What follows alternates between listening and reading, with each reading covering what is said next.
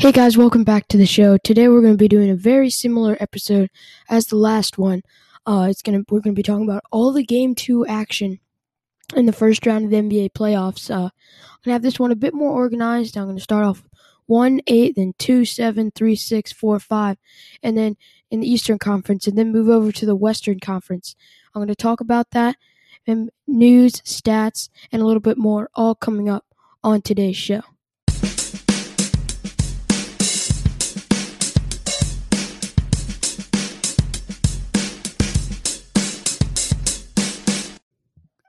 To start off this episode, it's going to be the Wizards versus the 76ers. Now, there's two things that, well, not necessarily two things. We're just going to talk about the game.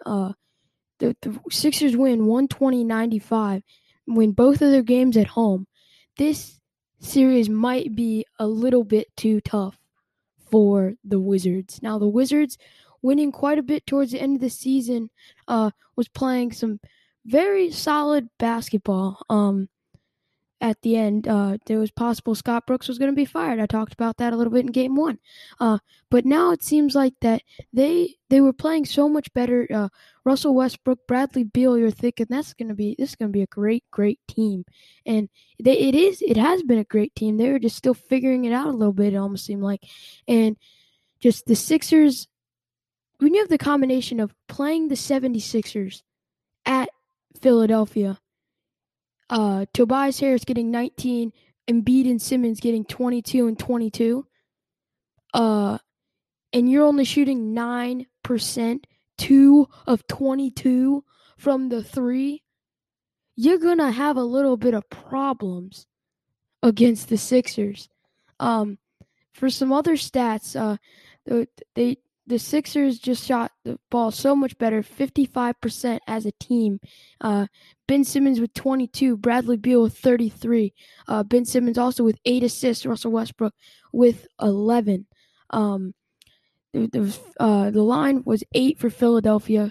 Might have made sense, but the Wizards are going to have to win both games at home, or else this series is done for them, because there's no way they could go down 3-1 to this very, very good 76ers team.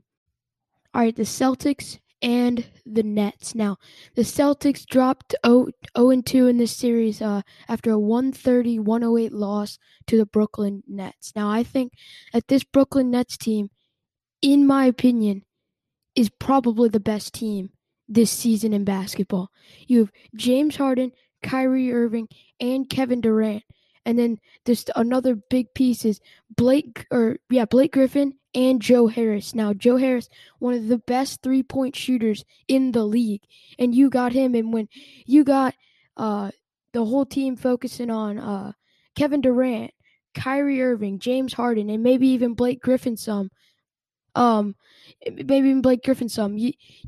kind of forget about sometimes about the best three-point shooter in the one of the best three-point shooters in the league.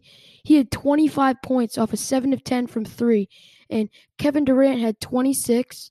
Kyrie Irving had 15, and James Harden had 20.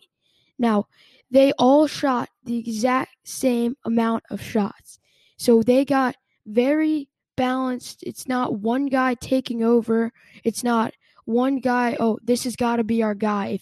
If he's not on, oh no, we're going to lose.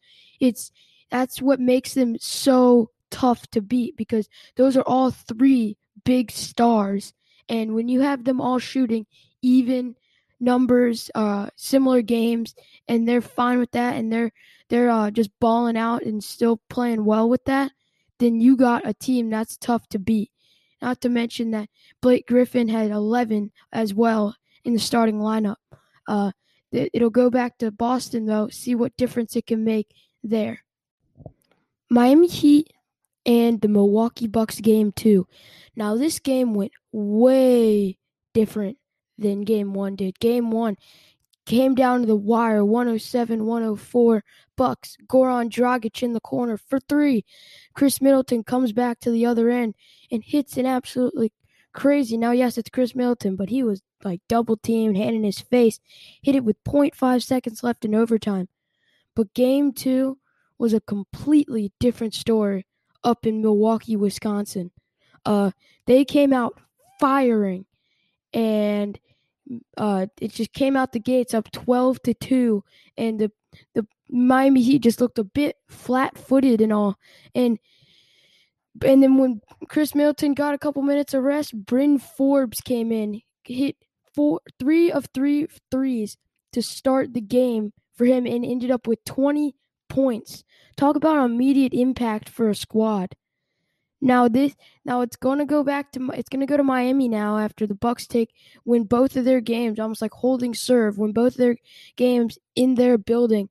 Now the Heat are allowing lots and lots of fans. I heard that they're allowing 17,000 people into that arena for the playoffs this year, and that will be big if the Heat want to get back on track, especially Jimmy Butler. Is it him to blame necessarily? Because like 2 games ago, he shot 4 of 22, I think. And then last game, he wasn't bad, but he just didn't show up like he tends to, especially in the playoffs. I mean, it's just it's different stakes. It's higher stakes at this point. No matter what seed you are in the playoffs, it's like, yeah, we want to win this game. It's like, because you're here now, there's no looking back, and just Jimmy Butler hasn't been able to perform to his highest expectation along with Jimmy Butler, and I think that has hurt them the last game and even maybe game 1. The Knicks and the Hawks. Now, this was another very, very good game, in my opinion. The Knicks get this win 101-92. This was a game that they really probably needed, because we all know that this is going to be a very tight series, and every single game here is going to count. A big part of it is that their main players, Derrick Rose, Julius Randle, and crew, they got back on track. Julius Randle shot 25% in game 1, and that probably contributed to the fact that they did not win that very close game.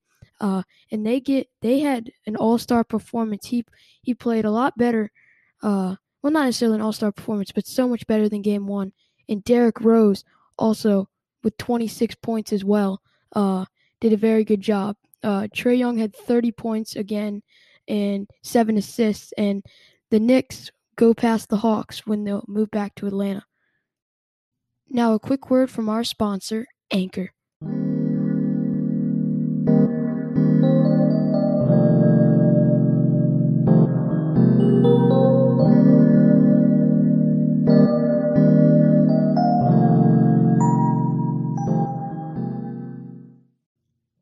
All right, after the intermission, our 1-8 matchup, the Grizzlies and the Jazz. The Jazz rebound from game 1, 141-129. Donovan Mitchell hit 5 threes, had 25 points in just 26 minutes of basketball after returning from his injury. The Jazz were just able to hold off Ja Morant's really almost like a career night, 47 points, 7 assists. Rudy Gobert, 21 points, 13 rebounds, but it just seems like that the Jazz are a little bit unstoppable. I mean, the Jazz are a little bit unstoppable. Bam. No, this isn't the Heat. When Donovan Mitchell, so it already was Rudy Gobert before, but when Donovan Mitchell is now back, it kind of it's just going to be hard to beat this Jazz team. Jazz obviously well deserved of that 1 seed in the West. For some stats, the Jazz again shot way better from 3 than game 1. 48%, field goal percentage 54%, for both sides. But yeah. Suns Lakers game 2. Lakers get the win 109-102 behind Anthony Davis's 34 points. Now, this was another great game. The Suns tried to make a late push and just weren't necessarily able to do that. Anthony Davis had 34 points, and LeBron James had 9 assists.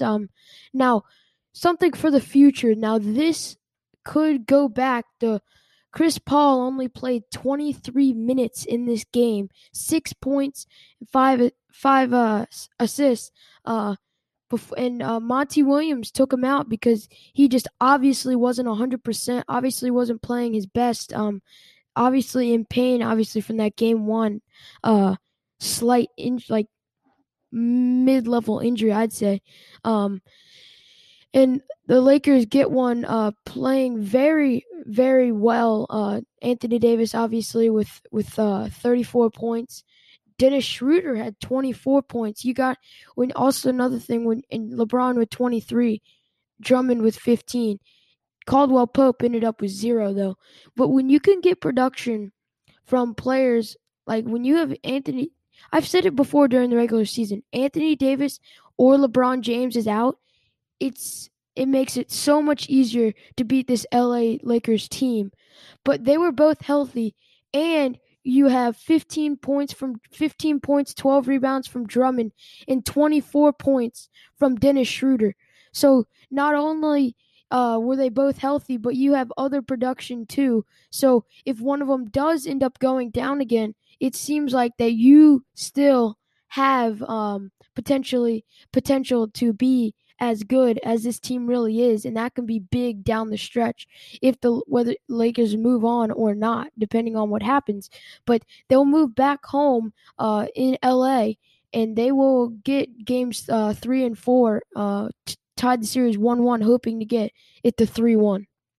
The Nuggets overtake the Blazers in Game 2 after losing Game 1. They win this one 128-109 as they will now travel to Portland to play the Blazers in Game 3 and 4.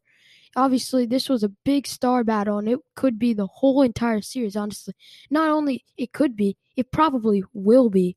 Jokic with 38 points, 8 rebounds. Damian Lillard with 42 points. Both players, it's just such a fun series to watch, man, in my opinion. But for some stats, Damian Lillard 42, Jokic 38, already said that. Yusuf Nurkic had 32 rebounds, 13 rebounds. Damian Lillard had 10 assists. Morris had 7 for Denver. Now, with the turnovers, this might have been a slight bit of a difference maker in this game. They had 13 turnovers to Portland's 21. Both shot the ball very, very well. But in my opinion, just a great game to watch. But the Nuggets really just pull away in the second half. Our final game here on the show today is the Mavericks. Well, no, it's not the final. Wait. Yeah, it's the final. Wait. Depends on where I put these in the episode. You never know. But anyway, so the Clippers fall again to the Dallas Mavericks in LA. So it seems like Luka Doncic, this Mavericks team, started slow this season, and they just have picked it up, never looked back since then. They may even be looking to sweep in Dallas.